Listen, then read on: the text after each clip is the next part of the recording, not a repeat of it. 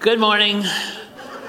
It's the second Sunday of Advent, the Sunday of peace. So God's peace to you. And of course, our sermon series is The Ugly Side of Christmas. I'm wearing the leg lamp sweater, which I will admit, I love A Christmas Story. It is one of my favorite Christmas movies, but I'm not sure about this. This series, though, really isn't focusing on the fun side of the ugly side of Christmas. You know, wearing ugly sweaters, going to ugly sweater parties. Our senior hires have an ugly sweater party coming up later this month. That's not what we're talking about.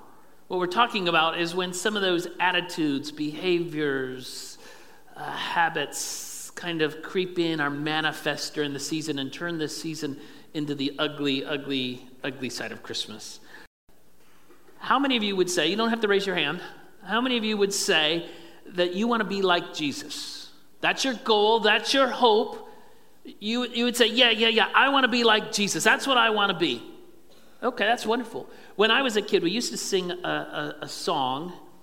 Maybe if you're younger, you may not have sung this song, but when I was a kid, we sang it. If you know it, you can join in with me because you don't want me to sing this whole song by myself.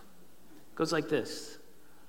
Oh, to be like thee, oh, to be like thee, blessed Redeemer,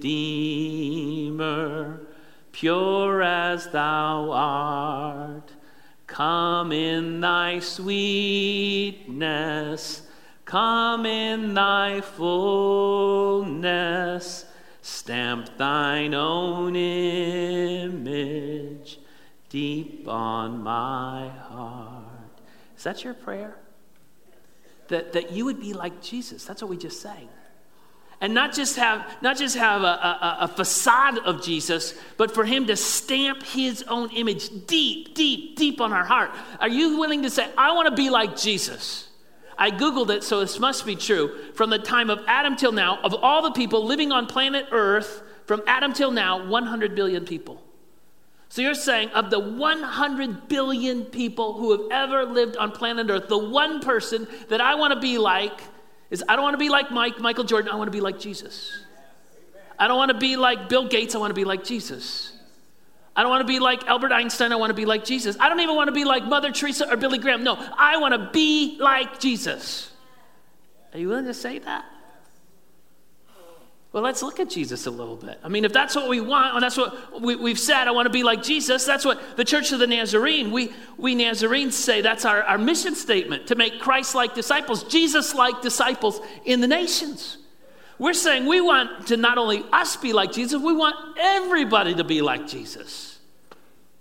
Well, that's great. Well, how is Jesus? Let's describe him. Well, you know, it's this time of year. He was born in a barn. Poverty.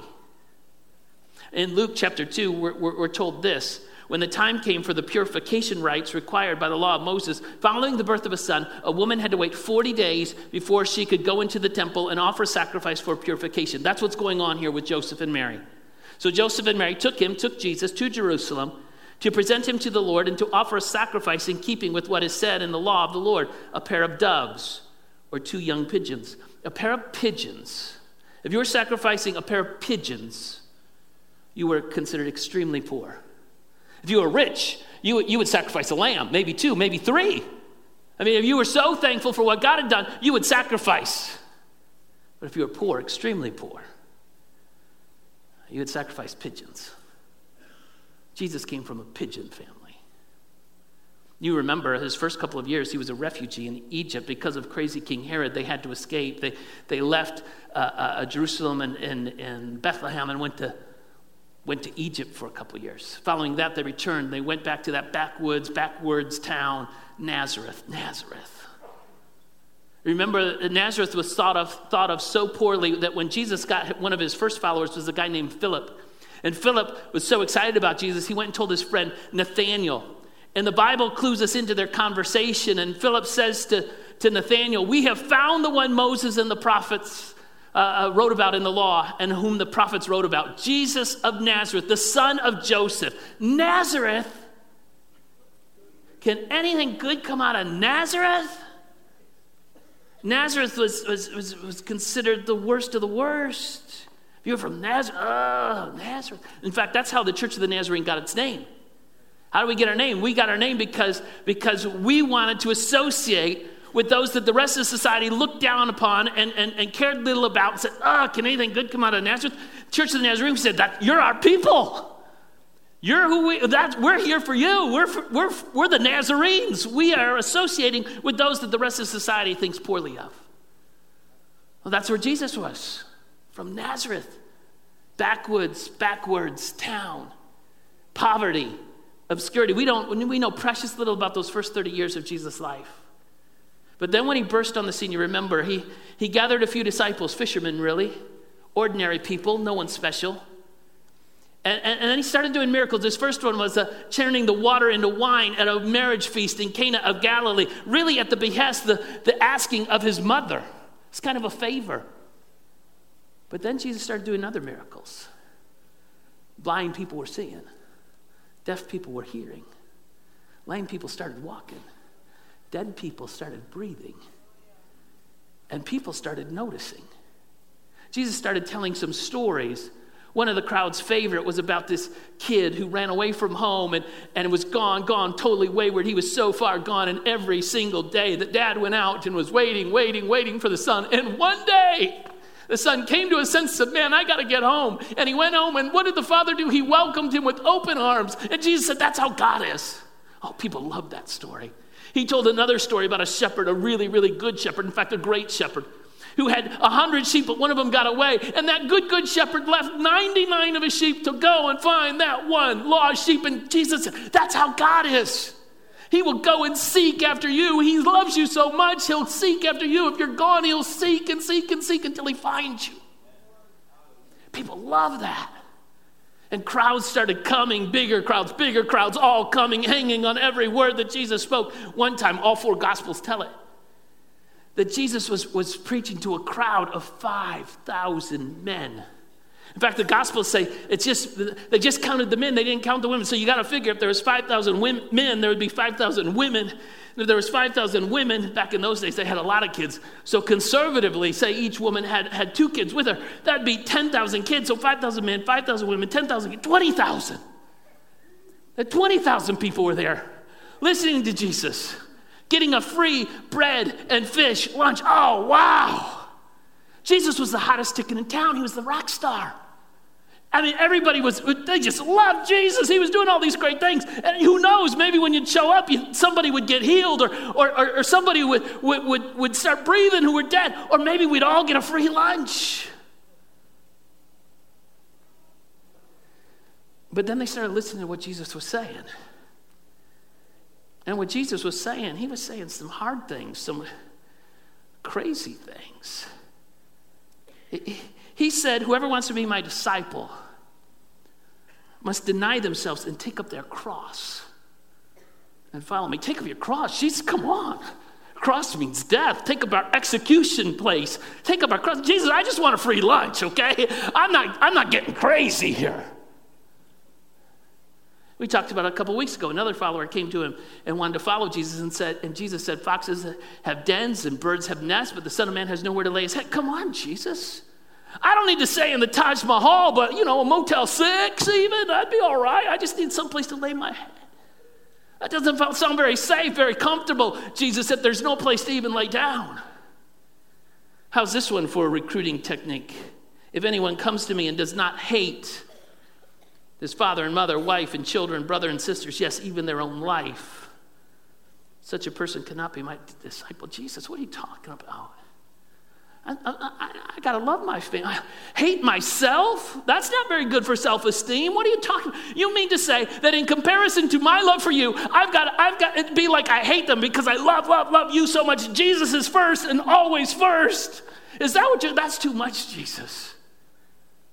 We've talked plenty of times about the rich young ruler who came to Jesus patting himself on the back. I have kept every commandment. What else do I need to do?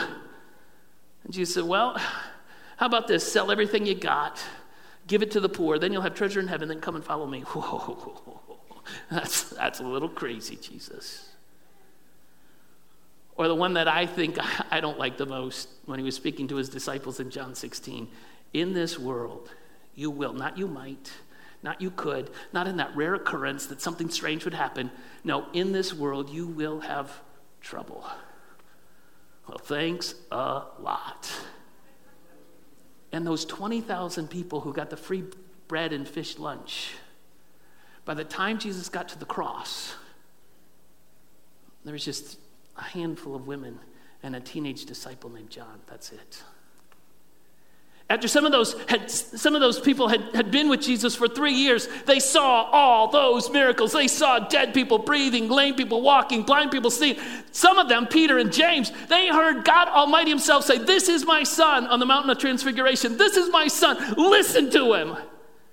And they were gone. From 20,000 to 3 or 4 ladies and a teenage disciple named John. That's it.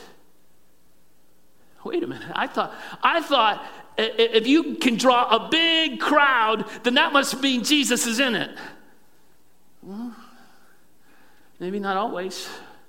Wait a minute. I thought if a crowd started shrinking, that means that Jesus has left the building, or Jesus can't do it, or there must be sin involved, or something like that, because if it's going down, then that means Jesus has left. Well, not here. Jesus would never have been asked to speak at a church growth conference.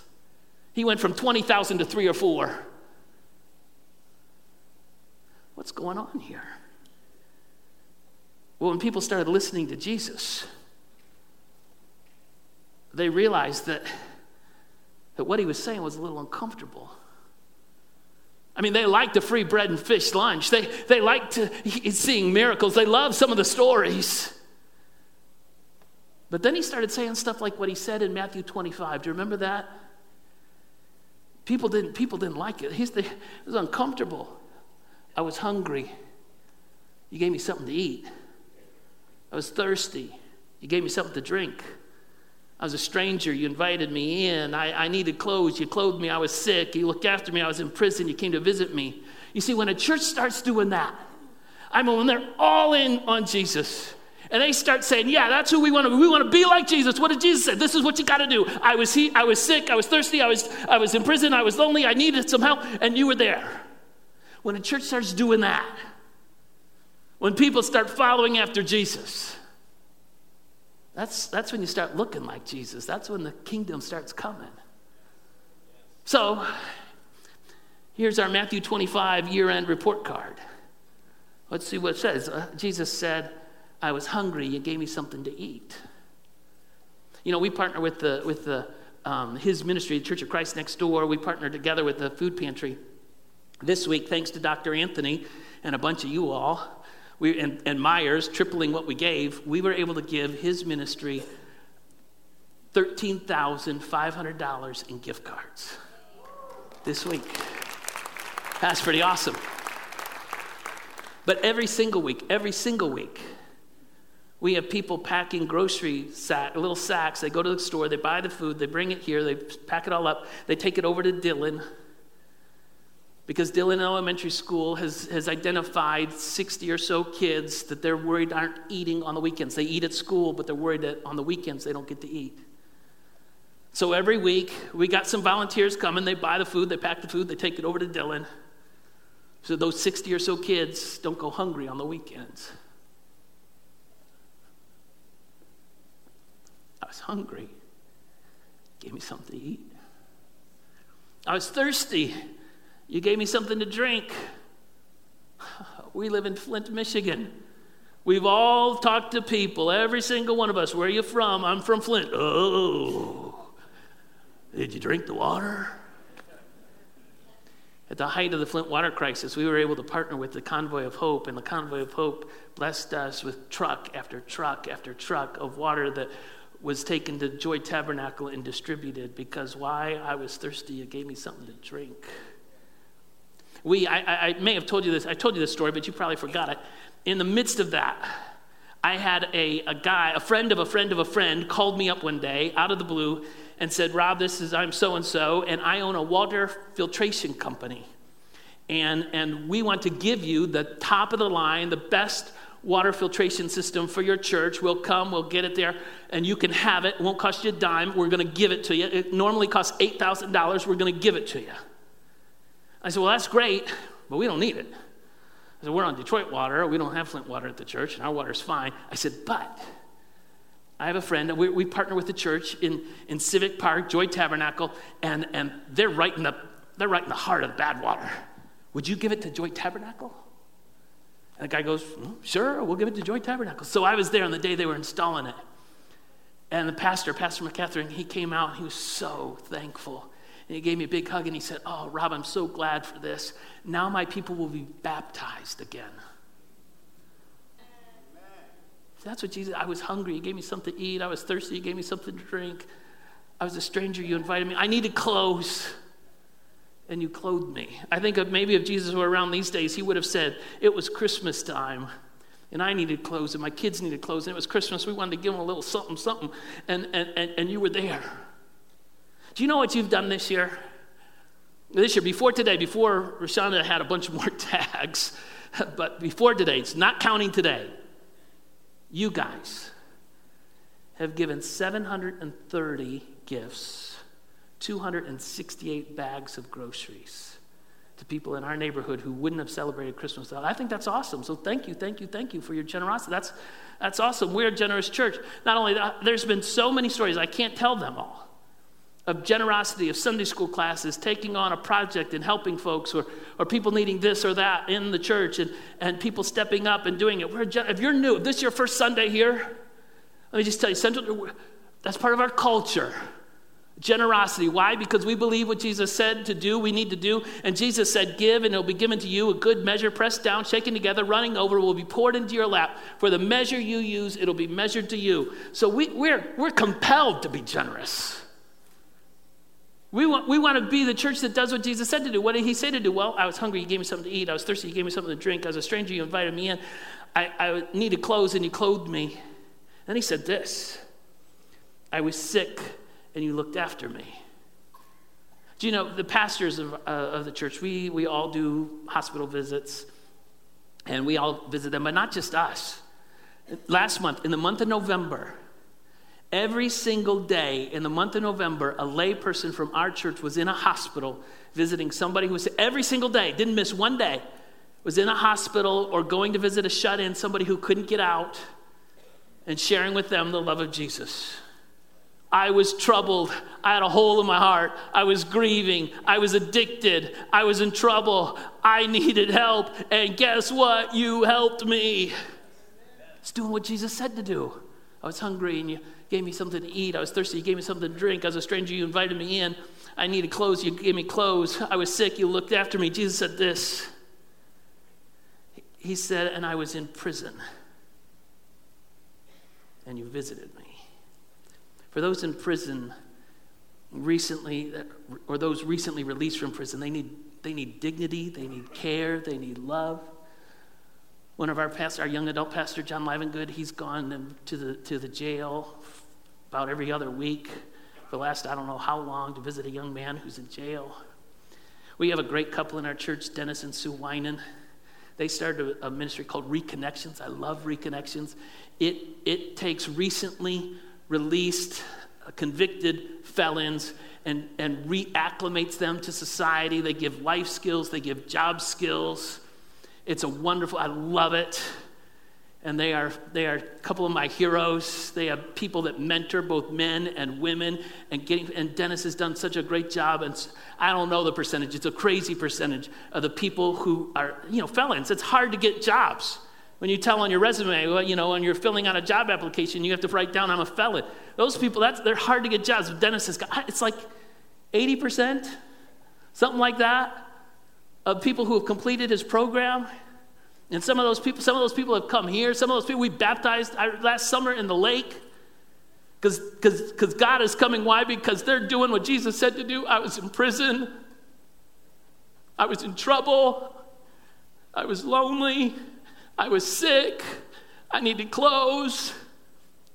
I was a stranger. I was thirsty. I was hungry. And you cared for me. It's doing what Jesus said to do. But see, the problem is when you start getting into what Jesus said to do, that's when people get uncomfortable.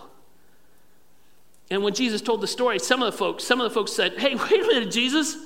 We never once saw you hungry. We didn't see you thirsty. We didn't know you were in prison. If we would have known, we would have come. We would have helped you if we would have known.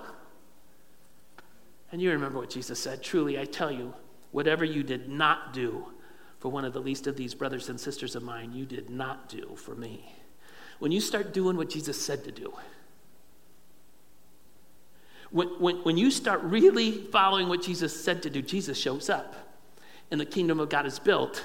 And the thing we've been praying for years now, that God's kingdom would come in Flint as it is in heaven. That's when it starts happening. But let me just assure you, people start getting nervous then.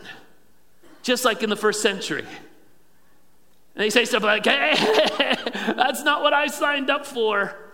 I'll give you an hour out of my 168 hours in a week. 1 hour, that's what you get. I just want to come to church, feel good, go home, and not think about Jesus again for 167 hours. And then I'll come back next week for another hour unless I'm too busy, or unless I stayed up too late on Saturday night, or unless my kid has a soccer game, or unless, I need a me day. But other than that, then you got me for 1 hour. And don't ask me to put anything more than a couple bucks in the plate because, that's a tithe. Are you kidding me? And I don't want to get my hands dirty, and I don't really want to meet my neighbor because they're different from me. And I really don't want, I just want a dash of Jesus, enough of Jesus to keep me out of the bad place, but not so much of Jesus that it shakes up what I want to do. Remember our topic for today, spending less, giving more. Jesus wants more. That's what I'm telling you. Jesus wants more. He wants you.